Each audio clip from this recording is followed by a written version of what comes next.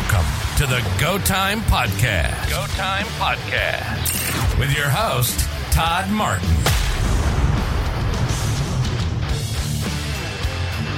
One of my best friends growing up was he joined. He was like you. He joined the delayed entry, and he joined up before we graduated from high school. I don't think after our graduation, I don't think he was around for like 2 weeks, and he was boom gone. And he went in, guaranteed job. He was the kid that wore the green jacket at school and stuff. Like he was he knew where he was going. He knew what he was going to be. And he's just a great kid. I really, really enjoyed him. We were really good, tight buddies. And he, went straight in. He went in guaranteed job as a ranger. And so he fit, and he went in and he graduated basic, and then went on jump school, and he finished that. And they had early out, or they had the run. I guess Clinton went into office, and they started doing all the budget cuts, right? And during those budget cuts, that was like one of the first ones that got cut, right? And so they looked at him and said, well, you got a choice. You can go home, or you can get a job that will give you until an opening opens up, and you can go back at the school when the school opens up. But right now it's full.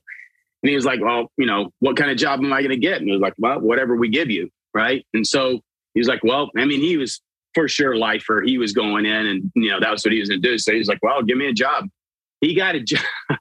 You'll love this. He got a job as a lifeguard in the topless beach in Vicenza, Italy for like 2 years. Yeah. And he did that for a couple of years until the slot came open, and then he went straight in, which he stayed in shape, and he was, he was ready to go. Right. And he, when 9/11 happened, I was training horses, and was early in the beginning of what I was doing and stuff. And we had just, cell phones were just kind of coming around, and I had one, and I hadn't heard from him in quite a long time. Right. And they had the budget cuts and everything. And then they opened back up for him, and then 9/11 happened, and I was riding around. I went over and I talked to his mom and asked her if she'd heard from him. She's like, Todd, I haven't heard from him in weeks. I got no idea. I haven't, I don't know where he's at, what's going on, nothing clue. So I was like, well, here's my number, give it to him and have him give me a call if he, calls. And I don't know, a couple of weeks later, whatever, I get a phone call, and it's him, and he's, finding his way back to somewhere, in the world, and on a satellite phone. And he's, then he took the time to call me, but, after he talked to his mom, and we got to BS and stuff. And that was one of the things that we were talking about. And I'm like, so what do I do? What's like, so I'm here and I'm doing my deal, but like, I feel like I need to be doing something too. I had finished and got out of the military or whatever. And military wasn't, I went in as a weatherman in the Air Force, and it wasn't really my gig. I wanted to go in, and actually I wanted to go para-weather, and I kept getting turned down for it. And then the budget cuts and whatever else, they didn't have any of the openings. And I was like, man, let's go home.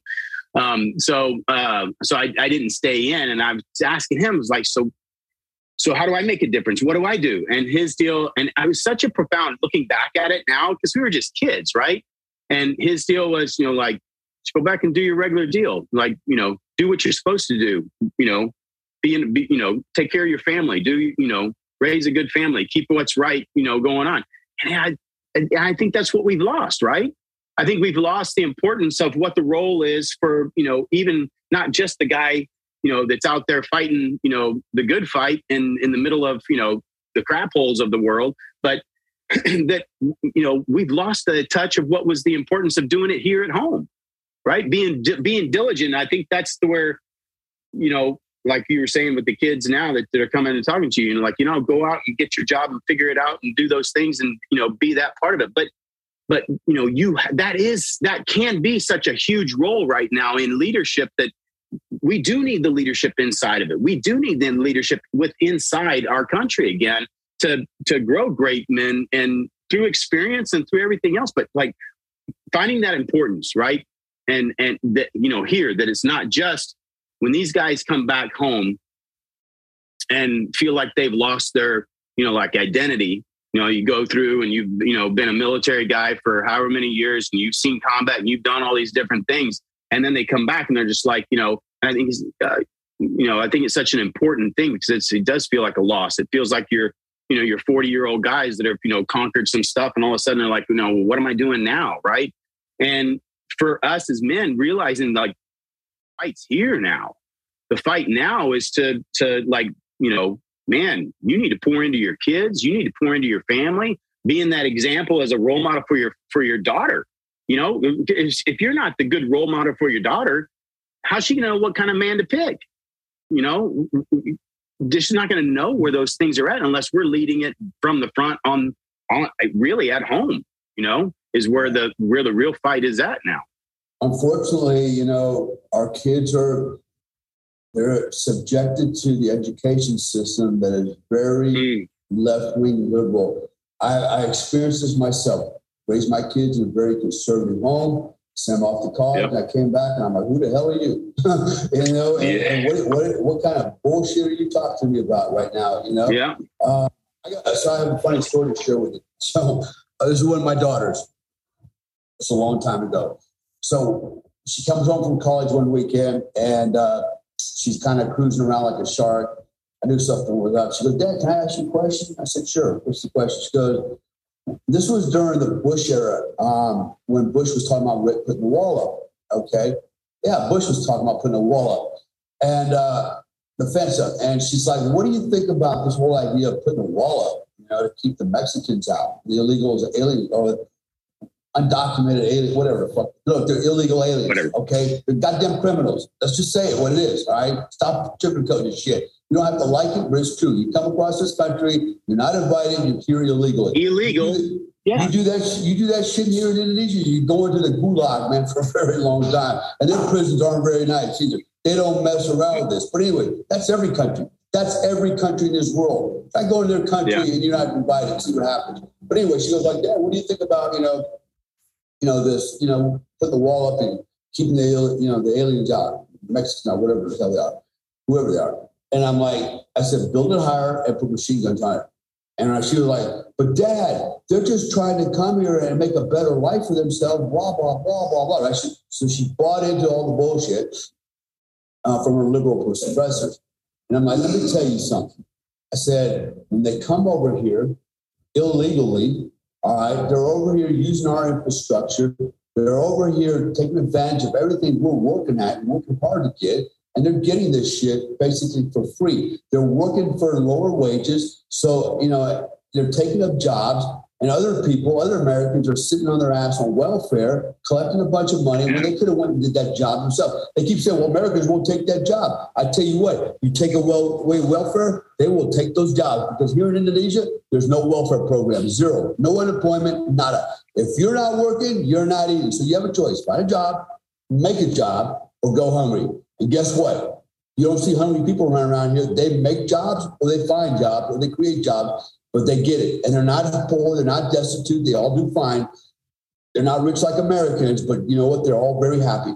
And so that's the problem with the welfare unemployment system. I feel like if you took that out, every job will be taken. If you said, listen, I'll give you welfare. I understand. Sometimes shit happens. We'll put you on welfare 90 days. Okay, 6 months. When you get a job, guess what? You're paying that money back. You pay it back like a loan for the next guy that needs it. How about that? It's no more free shit, right? And so anyways, so she, she couldn't believe all that. What I said to her, I said, yeah, build a wall higher, put machine guns on. She's like, what? Oh my God, you saw me, Dad, blah, blah, blah. I said, yep. Because you know what? My mom is an immigrant. She came here to America legally. She's actually a German immigrant. Guess what? My wife is an immigrant and she's doing it legally. Same shit, right? I can go on and on and on. I said, these are people that didn't bypass everybody, didn't cheat when they crossed the border. They stood in line and did their part. And guess what? They speak English too. They learn how to speak English. They actually get it. And both of them, one of them's a Muslim Asian, the other one's a German. Both of them appreciate America for what it is, patriotism. They believe in they're conservatives. too, right? They don't believe in the liberal bullshit.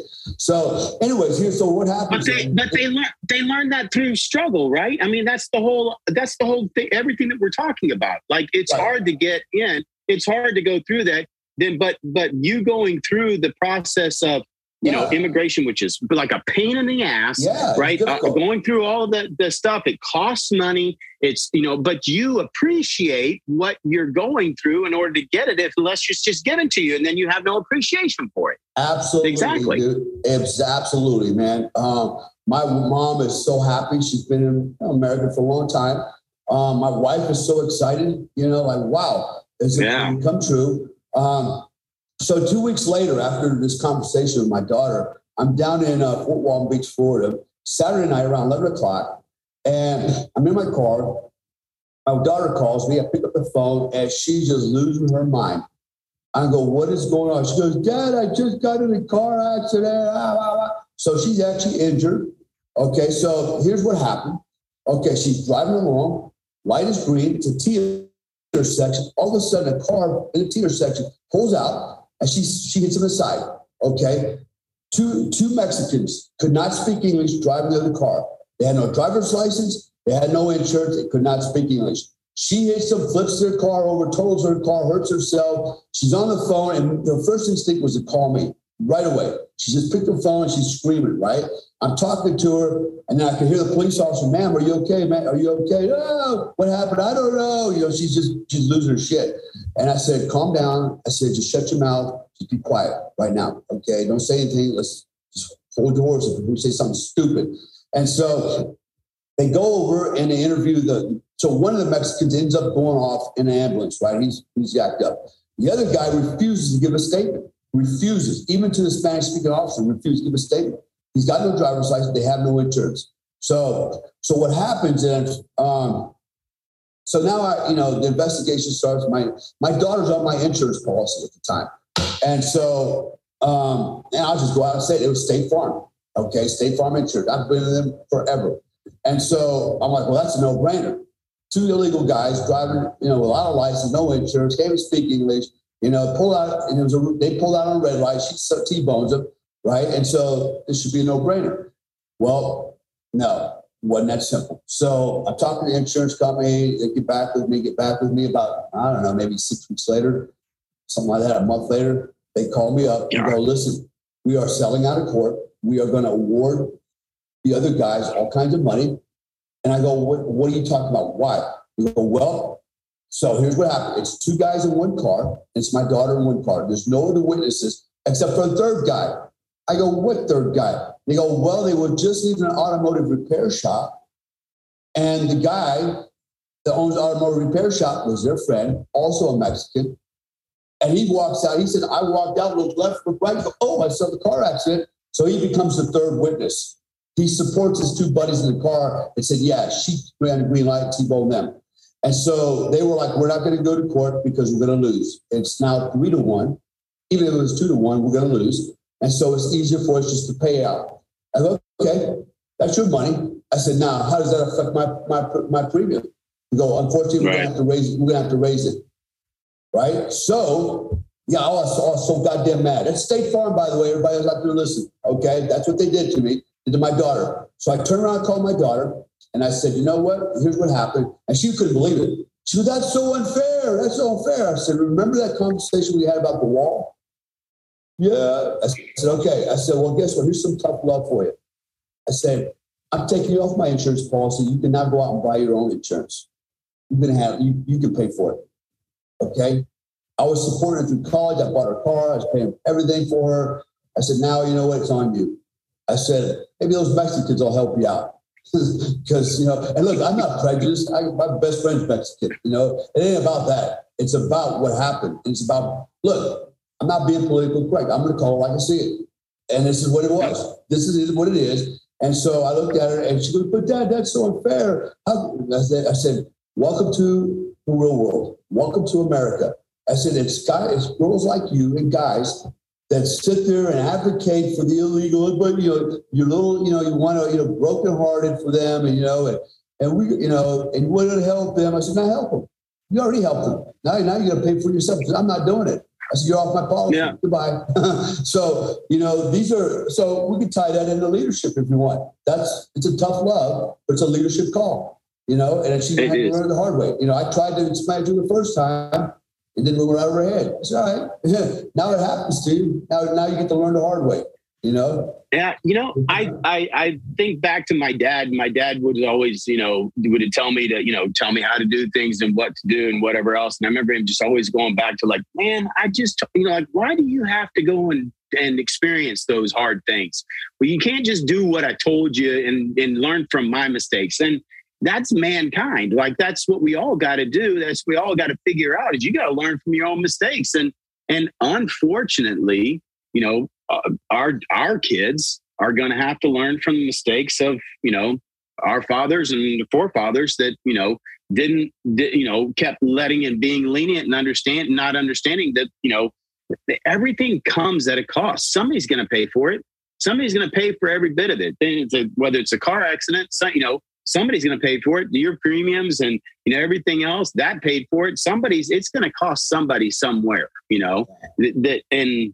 it's crazy to me to see that even corporations nowadays, it's about a number instead of what's right, that they're not fighting for and what they're doing, they're setting a precedent, right? All of these corporations are setting a precedent for the next one. Like you look at how many claims that they're going on now that are just crap claims because some truck run over, whatever. And, that guy that's got the, ad out for the, lawyers that's looking at, chasing the next ambulance and whatever, he's getting rewarded for it. Yeah. He's making, buku millions of dollars off of all of these, the backs of all these other folks that, were in an accident and all they got to do, they don't even have to prove it.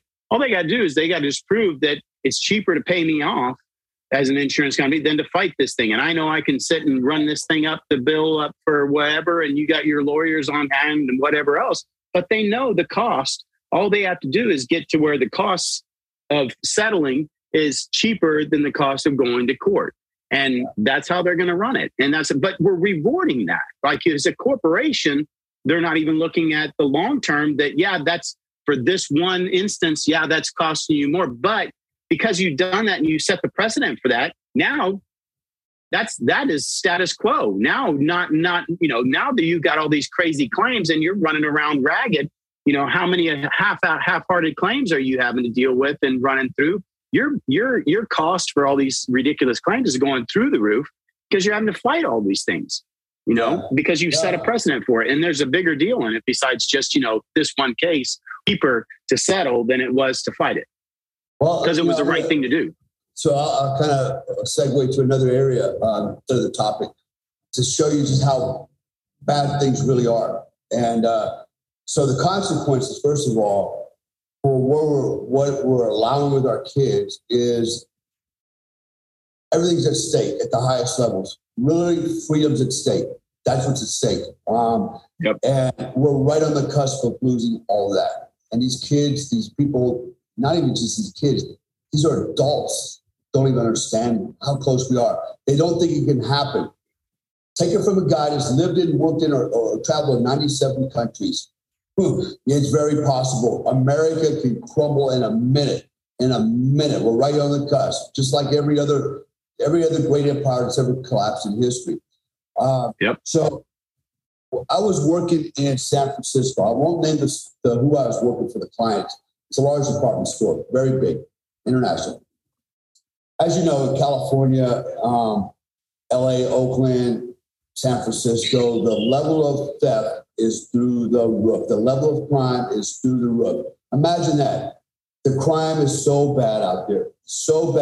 So if you steal up to $950 worth of merchandise, it's only a misdemeanor.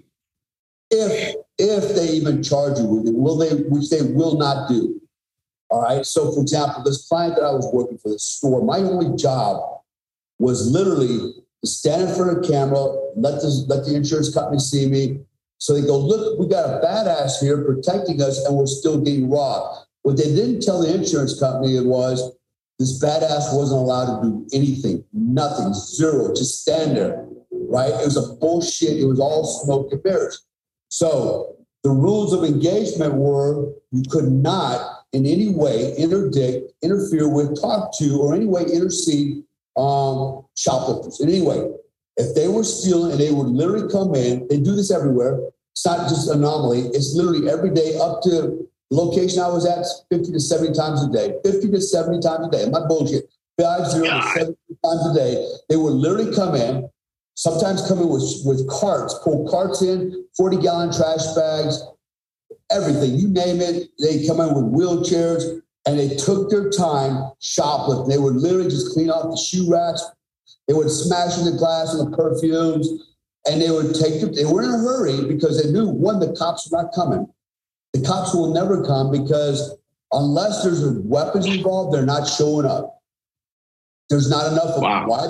Because they defunded the police. There's not enough cops, and the ones that are left are so close to retirement, their pension, they're not going to jeopardize it. Because at the time, they just canned that shit for fucking Boudin, the DA in San Francisco.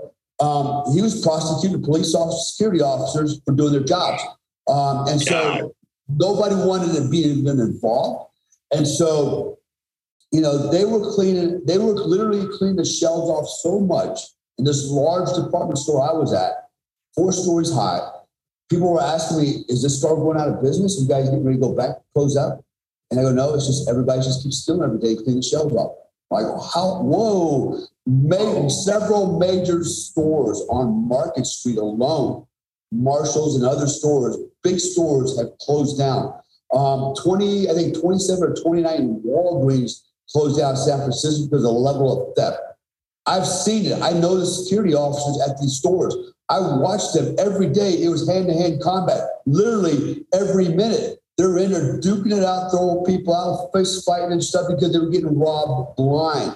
And so I could go on with these stories. Let me tell you how bad it was besides the theft. Literally, people were coming in. They were pulling their pants down and shitting in the middle of the floor. They were shitting in their hands. They were smearing it. They were throwing it around, smearing on the windows. They were coming in, pulling their pants down, having sex in the open, in the middle of the store, in the aisleway. There were men, homosexuals, in the men's dressing room, up there getting it on so loud that people standing there going, what's going on there? I need to go check. I need to try some clothes. And guys were in there. The people were coming in off the street because the store bathrooms were not available to them because they were going to shoot drugs. They were literally going into the dressing rooms and taking a shit and pissing on the floor all day long, constantly doing that. Just right there. They didn't even try to cover it up, right? Shooting heroin and drugs right there on the floor, just literally squatting down, tying up, shooting, and nothing happened. I can go on with the story all day long. I got pictures and video of nude people, nude women in broad daylight, walking up down the street, and nobody's paying attention. Literally, they got no clothes on. And they're jumping around, tits are flopping, and they're just like they're not even there. Like, there was a guy standing in a crosswalk, getting ready, and a whole crowd of people getting ready for the light to change across the crosswalk. He's standing there masturbating, literally had his penis out, and he's masturbating, standing there, and like everybody's like, yeah, San Francisco. That's where they're at. There were dead bodies on the road. You can't walk 10 feet without smelling urine or seeing human feces. Bodies laying everywhere. I could just go on, and I got all the pictures. I got all the proof. And it was not like every now and then. It was constant, all day, all night long. And so I look at, well, how did that happen? Because that doesn't happen where I live. I live in Panama City Beach, Florida. It's a conservative town. You don't see that shit. Nobody will tolerate that, right? Because we actually have morals, values, and ethics. Okay, we believe that allowing a person to sleep on the street is not really very humane. We believe that allowing a person to shit on the floor of a department store is really not very humane or civil. We should police that up, not their shit, but that person, right? And so, but because there's no consequences. There's no consequences out there. And it was just insane. I got so many threats every day. I mean, it got to the point where like, listen, guy, take a number, come back, about 7:30. I'll be outside. If I'm not outside, get some water, limber up, warm up. I'll be out there and we'll handle it. They never show up. They're all pussies, right? But guns and knives, they'd come in with hypodermic needles in their hands and threaten you with that, They were literally robbing the place with pit bulls on more than one occasion. I mean, there was no limits to the insanity because that's insane, man. This is what they allowed. This is what the people of California allowed, period. Okay. And so they elected, London Breed, the mayor. They elected this guy, Boudin. They elected the city council. I'm talking about San Francisco right now. That doesn't even include LA and Oakland and all these other areas. They elected these people, and this was their policies they elected. And this is what they got for it. And everything was shutting down. Everything was going bankrupt. The prices were going up. They closed everything early just because when it got dark, the fucking zombies would come out and start robbing the place. So it's like, okay, we got to open later and close earlier so it's still daylight, because if it's not, they're coming. And they would come in mass, in mobs, okay? I facilitated a lot of mob arrests because of this shit. And this is where we're at. And it's not just California. It's Chicago. Even New York has adopted the same policies as California. Are you kidding me? Right? So, and who's doing this? What cities are doing it? What states is this in? These aren't conservative. This is the liberal mindset. They're allowing this. Okay. And they're just completely destroying society with this tolerance. It's really intolerable. It's uncivilized, it's intolerable, and it's dangerous. It's dangerous. Well, and it's not truthful. Like, that's the thing that I keep going to on it. That's what they're doing is you want to live by the principle of, everything's chaos and I can have what I want. Right. And what's good for me is good for me. And what's good for you is good for you. And that's a perfect example. Those people are just doing them. They're just doing what they want to do. And they're living their best life.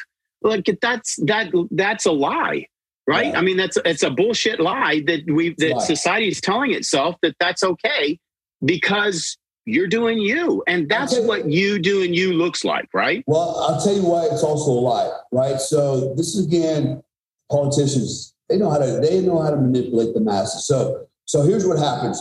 I've seen people come in 2-3 times a day and rob us over and over and over because they know there's no cops. Cops are not going to come. Nobody's going to call the cops. Even when the cops came, they would look at us and go, not me, but the store would go, what do you want me to do? Well, we'd like our merchandise back. Here's your merchandise back. And they let them go all day long. Sometimes, and if the person said, I'm not giving it up, the cop was like, oh, I'm not fighting over the merchandise either. Good luck. See ya. Because the cop don't want to lose his job. They have the ROE has now changed that, the rules of engagement. So the use of force, so police officers can't even touch an individual. He's walking out all kinds of shit. He's stealing. A police officer can't even grab him, go, ho, stop. As soon as that happens, the next thing that happens, and they already know this because the liberals put this out on the news so everybody can hear it. It's like the next call is, give me your supervisor. Supervisor from PD has to come down. They all have to go to the police station. They have to download the cameras. They have to analyze it. And nobody wants that drama, right? And so it's hearsay. He touched me. He did this. He bumped me. So the cops will not do nothing. They're just standing back, collecting their paycheck, waiting until they can get out of Dodge. Their recruiting is so low in San Francisco, they can't even fill up their police training academies. Their classes are empty. Or they're so small, they got to cancel them. Nobody wants to be a cop out there no more. And you can't blame them. You really can't. You've got guys that... But when you neuter the one who's to enforce any laws, you can't neuter that group. You can't. Yeah. They're good guys, man. They're good cops, man. Yeah, cops, And the only ones that are going to stick around are the bad ones. Absolutely, man. And so there's probably not very many of those guys either. All the cops I met out there, quite a few were pretty good guys, but they were frustrated because of all these stupid ass policies and shit. And so what happens is this, right? So the city gives every person, every homeless person, whatever, they get, I believe it's $800 a month, a debit card for $800 a month. They actually give free rooms for a certain amount of time so they go shower and get cleaned up. Warm place to stay for a few nights, that thing. So, and then, they got other companies that come in, third-party vendors on contract, they're handing out blankets and bullshit. So everybody's making money off the homeless because, look, that $800 that guy's getting on a debit card will last him a second, right? For him to go buy more drugs because they actually have areas where they go shoot up all day long. I've watched them shoot up for the cops. The cops won't do anything because they know they can't. So they burn through that cash really fast. Then the next step is it's almost like clockwork. They come in and now they start stealing. They go down several blocks and there's an outdoor, like an outdoor market with foreigners, and they sit there and they sell the stuff they stole for, whatever, half the price or a third of the price.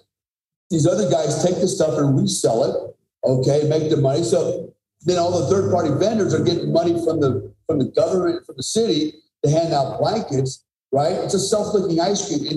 It keeps going on and on and on. There's no end to this thing, okay? And what they're doing is they're perpetuating the problem, because when you allow people to keep taking drugs, okay, they need more money to buy more drugs. And if they only have $800, I got to get more money. Where do I get that from? Well, I steal from this guy, okay? And I go down here and apply it to these guys. They give me a little bit of money. I go out and buy more drugs. It's just a cycle. And they're going to give me a blanket to roll up in on the street at night. And sometimes they get a hot shower and some free food.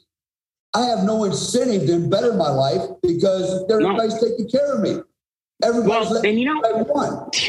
It's such shit. And then the reason what I think, one of the things that we keep where we're getting wrong with this whole thing is what is, when we're looking at this, what does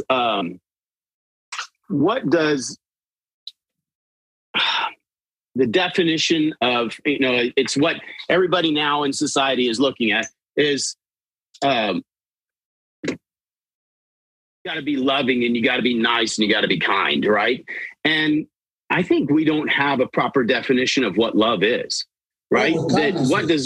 Oh yeah. Yeah. And that, being kind is not, one of the favorite sayings for me is being nice is kind, right? Or no, being kind is nice, but sometimes being nice is fairly kind, right? Yeah. It's not kind to be so nice to give somebody a bunch of crap, and not love also looks like something that is hard, right? That it's for your best that you don't live like this, but I'm not going to support the way that, it's called tough love whenever you're looking at an addict, right? Is that, so I'm not going to support your addiction. Your tough love is you don't get anything anymore. You don't get to have, and there's repercussions for it. And I love you enough. And it's the same with being a father and raising my kids, right? Is I love you enough to teach you the tough stuff, to not say it's okay that you do this, that I remember my little boy taking my money one time early when he was, he was probably like 7 or 8 years old. He picked up some money that he had and he, had it. And it was, and he's a sweet boy. I mean, it wasn't, it was such a learning opportunity for him, right? That he had to realize that he had stole from his father, right? And he was just little, he was 7 or 8 years old, but that was a mark moment for him, that there was repercussions for it, and there was shame in what he was doing, and that it cost him something, right? And that there's repercussions, and that's what we're doing. Is this you're not loving these people that are sitting and living on the streets by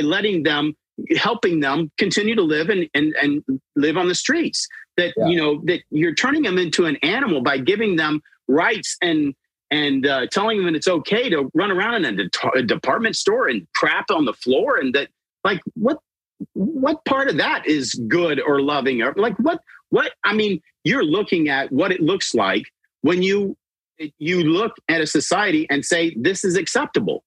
Yeah. That's what acceptable looks like. Yeah, you know what? And here's the sad part is a lot of foreigners were coming to San Francisco on vacation. They believed the postcards, right? And they would show up and they would watch all this stuff go down, like where I was at. And they would literally walk up to me and go, "Are you going to do anything?" I said, "I'm doing it. This is all I'm allowed to do." And they're like, "Are they allowed to?" Yeah. I said, "They can do what they want." In fact, and I would tell these people, I go, "You know what? You go up here and steal $950 worth of shit. I'm not going to stop you. Nobody here is going to stop you because we can't. We're not going to call nobody. We're not going to say a damn thing. You can just take it, go out, put it in the trunk of your car, come back, and get another load." I said, they were just, I couldn't believe it, man. But that is actually the truth. That's actually the truth. I watched it happen all day long. People walking out with carts full of clothes. I mean, they were loading up 40-gallon trash bags. Guys were walking on $1,000 worth of shoes at a time. I watched it all go down all day long for probably close to 6-7 months. Every freaking day when I was out there. My job originally was, hey, we need you to go out and protect the employees, because they were getting scared because people were getting so violent now. They're beating up all the employees. And so, the employees, look, it's San Francisco. Think about this for a minute.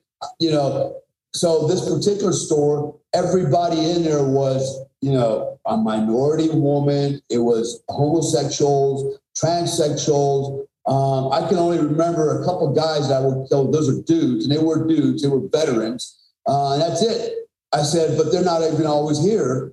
I said, so you got all these other people that are sheep, and they need a sheepdog in here to protect them from the wolves. And that was my job, And even then I was constrained as to what I could do and not do. And it wasn't very much. I mean, I arrested quite a few people, but I was very limited in my powers of what I could do. When I say arrested, I facilitated the arrest. And luckily, the only reason I was able to facilitate arrest is because I had built a good rapport with the local police, Hearts and Minds. They would never come if the store called for their help. But if I called for their help or they saw me, they always came for me because they knew who I was. And so I got things done. But if it wasn't for me, nothing would happen. And I think they did it more out of respect for me. Like, they didn't want to look like a shitbird in front of me, like, do your job. Even so they did, right? But it wasn't because they didn't want to do their job. It's because there's severe consequences for them if it's perceived they made a mistake, even if they didn't, right? So it's just, this is California, this is Chicago, this is New York. It's spreading like cancer, and comes back to what we were talking about in the beginning. It's a breakdown. It's really a breakdown of the family. It's a breakdown of society. It's a breakdown of moral and ethical values. It's being broken down by people in power. Okay, they're the ones that are pushing this. They want this to happen because it empowers them. If they can get the dumb masses to follow them like the Pied Piper, man, they can do all kinds of shit. You and I are the bad guys, and they give us all kinds of names: toxic masculinity, fascist. Whatever they can throw at us to make us look like the bad guys, that's what they're doing. Even though we're not the bad guys, we actually give a fuck about our country and the people in it and our culture. We want the best for our kids. We don't want our kids, aborted, and we don't want our kids, brainwashed and believing that, you can cut your dick off when you're 5 years old, but you feel comfortable with that. Come on, man. And so, but we're the bad guys for that. And you think about the other people, and I don't want to give them a pass, because if you're more than 18 years old, hell, if you're more than 16 years old, you know better. And why you say 16? Because, hey, the liberals think that's old enough to vote. Okay. If you're 16 years or older, you know better. Okay. And if you're buying into the propaganda, you're my enemy, period. You're my enemy, period. No, there was a time when we could we could have a difference of politics and still be friends. Those days are long gone. We cannot be friends about differences in politics. You're a fucking Democrat, you're my goddamn enemy, period. All right? Because your liberal views, you're supporting a party that's okay with killing babies. And my opinion is that's what you're actually doing, is you're killing babies. All right, you want to believe the science? I can read the science to you. It tells you those are fucking babies. Just tell me what it's not. Yeah. So, they're supporting that. They're supporting taking my firearms so I can't defend myself from what? A tyrannical government. It's not because I want to go hunt. I could care shit less about hunting. It's not about hunting. Okay. It's about protecting myself from a government, okay, with their stormtrooper, Democrat, liberal, transvestites, transsexuals that want to take my freedom, take my money, take my life, take my children from me. That's who I'm going to stand against. That's why I want to protect my Second Amendment right. It's not a government right. It's my God-given right. It's my natural right. And that right and what you've done in your job and your career, right, has been fighting for all of them the whole time too, for their rights. That's the craziest thing about it, right? Yeah. Is that you're right, and what you've done has been nothing but supportive for their rights and their abilities to be able to pursue what they wanted to pursue, do what they wanted to do. Your sacrifice was for not just for the 1% or the only the conservatives, like what we have fought for as a nation, or what we've wanted and represented as a nation, was freedom for all of us, right? Yeah. But this new idea of freedom is not a freedom for everybody. It's a freedom for few. And it doesn't make sense that it's a lie, because it can't be proven, right? It's the same thing as, is the same thing as the abortion ideas and whatever else. That whole deal with abortion, instead of telling me who's right is what, your job as a, writer of the law or whatever else, or someone who is investigating this, your job, your burden of proof is prove to me that it's not a life. Yeah. Prove to me it's not a life. Prove to me that you're not taking, because if someone kills a pregnant woman, they're tried for 2 murders. The egg of, you said before, the bald eagle egg. If I destroy a bald eagle egg, or I destroy a turtle's egg, then I have fines. Because why? Because we observed that as life somewhere at some point in some time, right? And so prove to me, your burden of proof is to prove to me that that's not a life. Show me that it's not. And so, look, and here's the other thing, man, when it comes to abortion. Look, I know a lot of women that had abortions out there. Yeah. They bought into the lie that it's just a clump of cells. So they had an abortion, right? Because, again, they were swayed by the more vocal people out there. They were lied to. They were lied to also. Right? So I get it. If they did that once because they believed the bullshit, I can forgive that. I can understand how that can happen, right? And there is forgiveness, right? Yeah. Exactly. But, those that, like that one cunt that was on there, 23 abortions, bragging about it, it's like, you know what? You're just a mass murderer, period. You're a piece of garbage and need to be extinguished, erased from this planet. We don't need you in the gene pool. We don't need you, not that you want to reproduce, obviously, but we just don't need you around the rest of us, especially our kids. And then, so I was going to share something with you real quick. I know we're kind of getting towards the end here, but so what I wanted to show, this is not something I wrote. It's something that I gleaned from somebody else. But this kind of puts it all in perspective. And I know that if you were to read this to any liberal, any they call themselves pro-life, or no, pro-choice. Bullshit. Okay? Pro-choice, if you say pro-choice, that means you have the choice to choose to live or kill somebody. Let's say live or kill somebody. I should have the same choice to kill you if I want you, because I don't believe you either. I don't think you're around. I got kicked off of Twitter because I had a woman say, I'm an old person, I'm a veteran, but I'm old and I'm crippled and I need to protect myself. I want to be safe and we don't need to have any firearms. I go, you're a veteran. Fucking get yourself an M4 and protect yourself then. And then she went on to about abortion, about, they're a drain on the welfare system, and they're a drain on society, the unwanted babies, blah, blah, blah. I go, well, you just said you're old and crippled, so you're obviously a drain on society. I said, why don't you put a needle in your head, suck your brains out, cut your arms and legs off, and get yourself off the system? They actually banned me from Twitter for saying that, right? But so what I was going to say was, there's a thing called the principle of precondition. I'll just kind of read it to you, all right? It kind of destroys the argument of bodily autonomy, okay? So everybody goes, my body, my choice.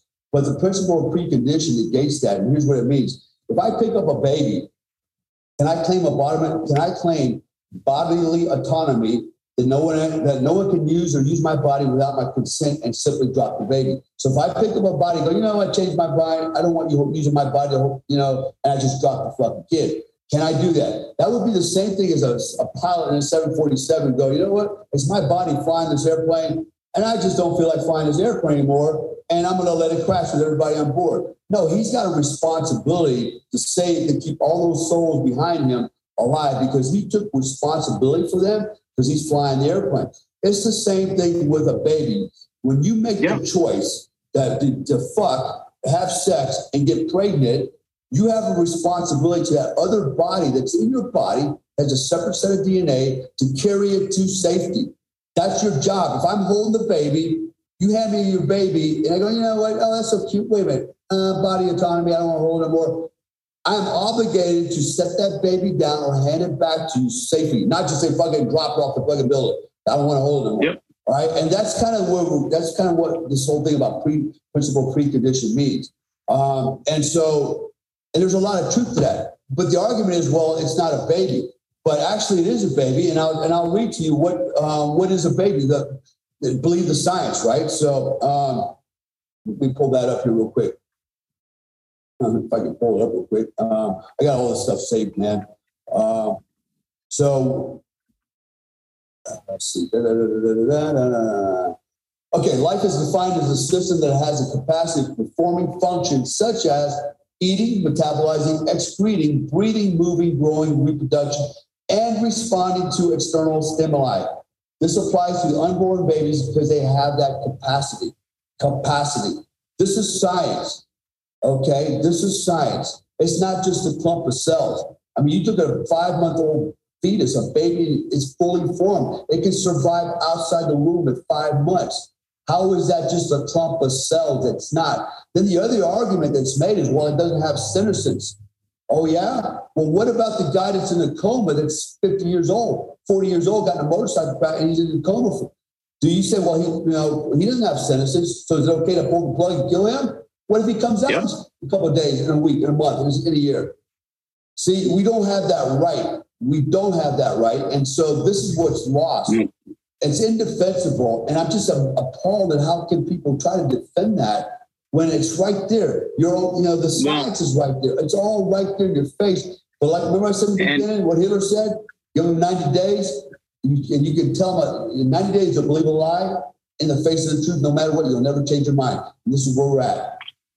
Yeah. And, it goes right back to everything else that we talk about too, is that if you're not responsible for your own decisions, you made the decision to do an act that causes procreation, right? If you've decided to do that act, then you also are responsible for those actions that you did. And if you can't sacrifice the 5 months and go through the carry that child for the purpose of somebody else, you're never going to learn the responsibilities that come along with your actions. And that's what we're seeing with all the ridiculous shit that you're talking about in San Francisco and all the other places, is that you're looking at what it looks like when we don't have responsibility. There is no repercussions for our bad decisions and what it is. And you can live life the way you want to, and it's at nobody else's expense. And that is a lie in every facet of life. There is a consequence to every action that you do.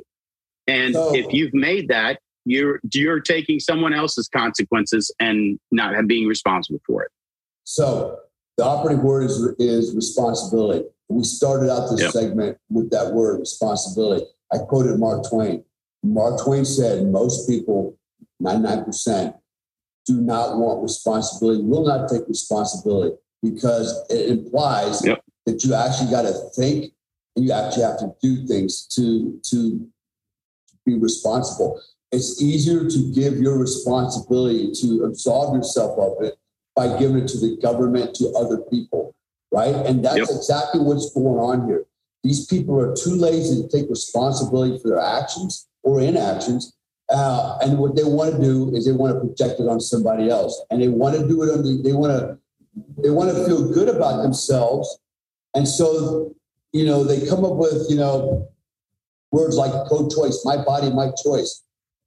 When they want to, and so they think if they say it loud enough that it must be true. My body, my choice. That sounds and often enough. Right. It sounds like it might make sense, right? It's my body, my choice. If you talk about sticking a drug into a vaccine, but it's not my body, my choice when there's actually two bodies, two sets of DNA. And my choice was to allow myself to get pregnant. Now, of course, there's caveats, right? So everybody makes the argument, well, what if somebody's raped or said, okay, the numbers statistically are so small that they're insignificant. And maybe there's an exception for that. But generally speaking, most people that have babies did so because they were irresponsible. They didn't use birth control. They had random sex or whatever, and they got pregnant. And now they want to undo this They made a bad decision one night. And so now to fix that bad decision, that pro-choice, is to kill a human being that's inside their body. And not take responsibility for it. And I've heard that over and over, the excuse of, well, what about rape, or what about incest? And, and those are the fringe instances that happen. And it does happen for sure. I'm not going to ignore that it doesn't happen. Right. But my question on that is always, well, so you're telling me just because your dad was a piece of shit, you don't deserve to live? Yeah, exactly. It still doesn't negate the fact that that's a living being in there, and it doesn't lose in its value as a human being just because your dad or the sperm donor was some piece of crap. If that's the case, then there's a lot of people that don't deserve to walk around because they had a parent that was bad or whatever else. You can't use that argument and make that life of no value. Yeah. Right. I mean, it's a hard decision and it's a suck decision. But you know what? The life is filled with a bunch of suck decisions and hard things that we have to go through. But there's a sacrifice for a life. And you can't negate the fact that life has value. Right. Yeah, we can't blow that over and act like that is not that life just because there was an act around it, or it's one individual in the party that participated was a piece of shit. Like, it doesn't make that life any less valuable. I think that's a crazy deal for people to use as an argument. It doesn't negate the fact that we're dancing around the idea, the truth that is a life, no matter which way you look at it. And it doesn't make it a less valuable life. It makes it suck for the birthing, the mother, to be able to go through that.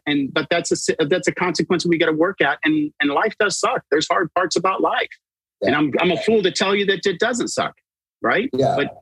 Absolutely, dude. And we all, so the argument is always, women suffer, women don't have a choice. All the propaganda, I've even been lately, they're going, okay, now we're at this stage. The next stage is we're going to go back to segregation. Man, this is pure propaganda. All of this shit is total propaganda. Okay. Pro-choice, we're going to lose our choice, our body autonomy. No, you never lose the choice. The choice is you either have sex or you don't. Okay? You use birth control or you don't. These are choices. And there's consequences. These are your choices. Exactly. Like everything in life, everything is really, it's a series of compromises. It's a series of choices. And at the end of the day, you have to be able to accept those consequences of your decisions. If you make a bad decision, you got to live with it. There's a lot of stuff I have made mistakes. I've done things. But I have never neglected, for example, my children. I have never been the guy who go get an abortion. Like, no. Bring them in as well, I would venture to say that you probably never skirted the consequences of any of your decisions too. I've made bad decisions in my life and I took the consequences and I learned from it. And it made me stronger. It made me make a better decision later on and do all that. I think the greatest part about this conversation, and I hope we do a few more because we're both two like-minded guys on a lot of the discussions, and I think it's important nowadays for young men to know what not just a talking point, right, but a true heart of. I think it's a misconception, right? Because we look at the videos or the outside look of what a warrior is, right? And the warrior culture, right? And that it's just a knuckle dragger, right? It's just some guy that's just, all about him and whatever else. And I think one thing that's a misconception is that for people to understand what it is that guys like me and you, they can look at us from a point of view as being like just knuckle draggers or just, the conservative deal, but to understand the heart behind guys like us, men that work, that do more work with our hands, that are not necessarily, we find our reward in necessarily just sitting at a desk kind of deal. But, and what I've seen and I've noticed in most guys, is your line of work. And I know a few. I know, or at least 10 guys, that are in your same line of work, is that a group of guys who don't have a purpose or an understanding of a greater good, right? Yeah. You couldn't go out and do the things that you do and have experienced the things that you've done and led the way that you've led without understanding right from wrong and having a strong purpose in what you're doing. You can't just go and do those things without just because or just for $1, right? Yeah. You can tell me all you want to about a guy that goes out and does, mercenary work or whatever you want to call it, that just does it for the dollar. That, I'm sure there's guys like that too, but that, there's got to be a greater good that you're doing it for. You got to understand right from wrong, and that you can't be just a knuckle dragger. Like every one of the guys that I know, several different languages, that are have higher education, that you're not a bunch of numbnuts that are running around, like very highly intelligent guys that have an understanding of truth and purpose in it. And because of what you've done, you have seen and know discussions of things wrong. You understand consequences, that life and the world around you is going to smack you in the face if you don't understand right from wrong and you don't get those consequences. Everything that you know and that you're using in teaching and leadership is through experiencing the consequences and unseeing in life what it's like when you don't follow the rules of life and the world. Yeah. So it goes back to, people just don't know what they don't know. Yeah. But this is where leadership comes to play early on in people's lives. And it's critical that we teach our young kids, our young ones early about, those principles about leadership, integrity, responsibility, accountability, all those things. Before their school teachers get a hold of them, like we're seeing it now, and social media and all these things are polluting their minds.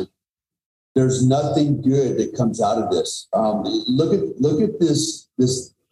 I don't know what the fuck you want to call him, but this guy that just shot all these people in Chicago. I mean, you see pictures of this guy, cross-dresser. Yeah. I mean, actually look at all of them, these mass shooters, and they're all deranged psychopaths with left-leaning liberal tendencies, cross-dressing. They're puny beta males. They're just role model, no father. No, and here they are, right? And they're out just slaughtering people indiscriminately, like it's a video game, and that's the reason why. And so, how do we change that? Well, we can't force people to stay married. And unfortunately, the strain of society, the strain of our jobs, the strain of everything it tears people apart. It tears families apart. The politics is huge. People fucking hate each other in their own family over politics, these belief systems that they've been, indoctrinated in. And so what it takes guys outside the family, men outside the family, to be role models and mentors. And that's kind of where I find a lot of my success. I have a lot of people that follow me, mostly young men, because for that very reason, they're looking for a role model. They're going, damn, I want to be like that guy, and I can't reach them all. And, and there's a lot of guys out there that will never be reached just because their mind's not there. They've already been indoctrinated into the bullshit, and, But, and that role that you've had, not only being a father to all of your children too, but that role model that you had as like a father-like type of role was in working with the SF and all the other teams that you've worked with and that you put together, that leadership, that role, whether it's an executive, that you're taking that role of teaching truth and giving that knowledge, showing people by leading properly in all these different environments. Like you see it with coaches, with young kids. And like, there's a role that we as men play, not just as our father for our immediate family, but we can be that role model, it's being diminished and it's being belittled, but it is such an important role model for our entire society. And it's not just a, guy that's a door kicker. It's not just a guy that's a horse trainer, but it's the guy that's the coach for the baseball team at the junior high level or high school or college or whatever. Like, there's so many roles that we have that we've got to take those roles and take them seriously. And it's a sacrificial role. It's a role that takes time away from, what you want to do, but it's finding that passion in it, right? That and a purpose. Like, I think that's a big part, is that purpose, right? Yeah. And so, with that said, Mike, whenever I get a coaching client, that's the very first question I ask them is, what's your purpose in life? And a lot of times they answer, I want to help people. I want to, blah, blah, blah, blah. Yeah. Okay. I get it. We all want to help people. Is that your purpose, or what is your personal purpose? What do you want to do? What do you want to be? For me, my purpose was always to be a good role model for my kids. And they can hate me all they want, but at least I know I was a good role model. And even I told my oldest daughter one day, I said, you know what? You'll let all my kids, if they want to hate me, at least they can hate me from, a position of privilege. That's where you can hate me from a position of privilege, because I gave you that privilege. I gave you the opportunity to be whatever you want to be. And in that station in life, you can look down and spit on me if you want, but you can thank me for giving you that station. And that was my role as a father and a leader. And if you don't respect that, that's okay. I did my part. And hopefully you're a better person for that. And hopefully you recognize what I did for you. That's for all, that's the way I look at it. Not all kids are going to, appreciate that, but no, I think I tell my kids that, you'll appreciate it later when you have kids, when you get to the point where you're doing that. And I'm sure I'm going to give you plenty of things to talk to your therapist about how I did things or whatever else. But you know what? That's part of life, right? And love looks different than what the world is telling you. Love doesn't look like a passive allowing things to happen and being okay with these things. Love looks like, I love you enough to be real with you so that you can survive this thing called life, not be a victim of life, but that you can be a participant of life, and that, and you're going to see that love in me as you grow and you raise your kids and do that stuff. I got my own special way of screwing you up on certain things. I know I'm going to mess things up, but it's not because I'm doing things. I don't need you to understand that I'm perfect. I need you to understand that I care and that I love you enough to have all of us go through the tough stuff.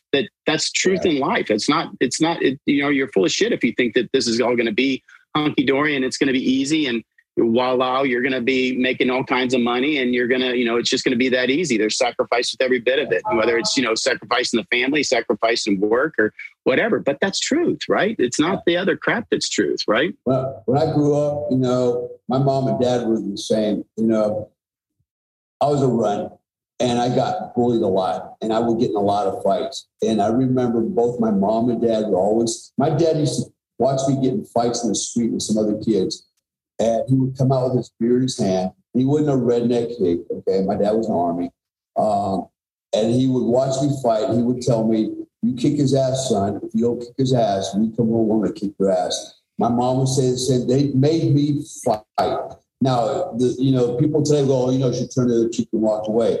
You know what? We live in a very rogue and feral world. You turn the cheek, you might get stabbed in the goddamn back, right? So my parents were smart enough to go, you know what? I'm going to teach my kid to be tough. It's like Johnny Cash in the song, he named his son Sue. What was it? Growing Sue, and he did that to make him tough, right? He fought his whole way life growing up. He hated his dad for naming him Sue, but he realized why he did it, And so my parents did the same thing.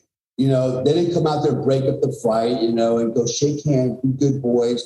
They were like, kick his ass, son, or I'm going to kick your ass, right? They taught me to win. They taught me to fight. They taught me to stand my ground. They taught me there's going to be consequences. If I don't stand my ground, there's going to be consequences. One, that guy will kick my ass, and then they're going to kick my ass. So I was, and guess what? And this is what, the libs out there like, yeah, and that's what makes a psychopath and a mass shooter. Well, guess what, stupids? You know what? I've never been in trouble with the law ever. I don't have any misdemeanors. I have nothing. Zero. I've got a perfect track record. I'm a good person. I've done nothing but help people. I've saved lives. You know why? And because of the person that I am, because the person I was raised to be. I was raised to be a fighter, a protector, a defender. I was raised to be a sovereign man. Okay, not a crybaby who ran with his tail between his legs. I'm the sheepdog. I was taught to stand and fight the wolf, and I did. I'm better than the wolf, So, and this is what's missed because it's all bullshit propaganda about, turn the other cheek. Man, that sounds really good until you get kicked in the ass for turning your cheek. You get a real stranglehold put on your ass for turning the other cheek. Okay? That's all sounds good and warm and fuzzy Dr. Spock shit, but that's not reality. That's not the world we live in, especially now. It's dangerous. It's feral. It's rogue. You know what? People getting smoke checked every day, just minding their goddamn business, And so, it's happening a lot in our country. Look at all the people getting shot down these mass shootings. You can't stop the mass shootings. You can't take the weapons away. It's not going to happen, but these people are minding their business and then they're dead. Okay. Yeah. This is the world we live in. So you can either prepare yourself or you can succumb to it. That's it. But what you cannot do is hold other people responsible that didn't do anything and make other people accountable for shit that they're not doing, thinking that somehow that's going to protect you. It's not. Yeah. It's not. Right? It's not. And it's not reality, and the thing that is probably one of the hardest lessons that most are going to learn in the future is that, whenever you need those skills, when you need those things to survive life, it's too late to go and earn them. Yeah. It's too late. I think that's why there's plenty of stuff that talking about being a sheepdog, it's like, there's plenty of things that I doing jujitsu. I love that, man. I love the exercise. I love the workout. I love the struggle. There's so much, it's great stuff to learn in all of the, martial arts and stuff. But I think it's like the quote of, it's better to be a warrior in a garden than a gardener in a war. And that's so true.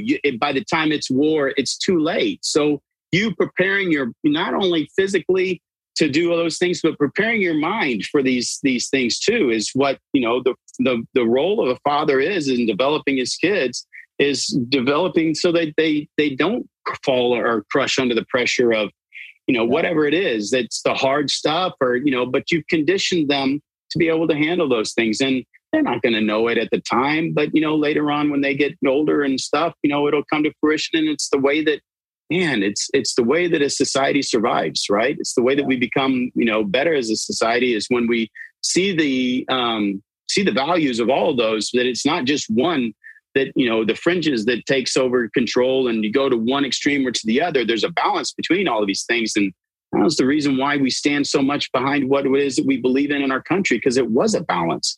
It was a fairness for all. It was a balance, but it doesn't, we all have the right to pursue happiness. Doesn't mean you get happiness, right? Doesn't mean you get everything. It just means you have the right to try and do it. And if you quit too early, you don't get it.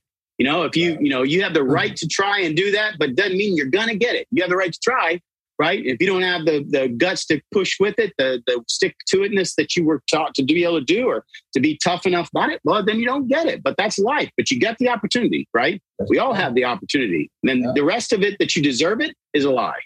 It's just a lie. So now it's everybody gets the black beret, that's where we're at. Everybody gets the black beret, everybody gets the trophy, and this is why we have such a weak society, a weak country.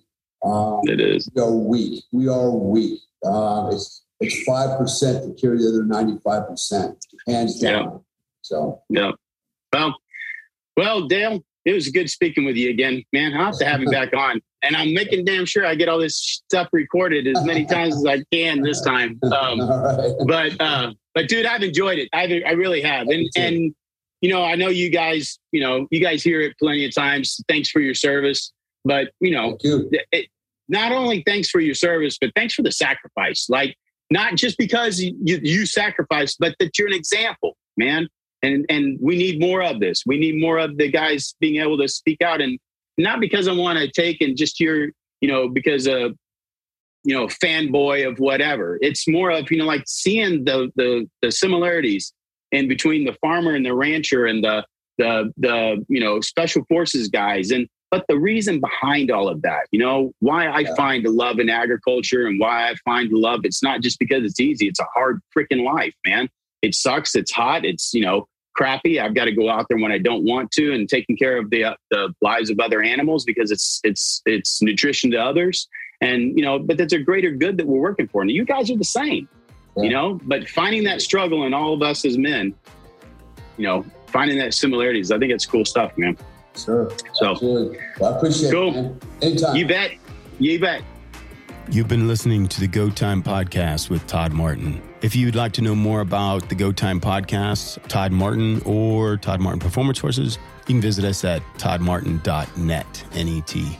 We're going to be putting up some merchandise on there too for the podcast. And also, please, if you get the time and you like it, share with a friend. Give us a like and a review. I guess all that stuff kind of really helps and helps us get it out there to more people to be able to enjoy the podcast.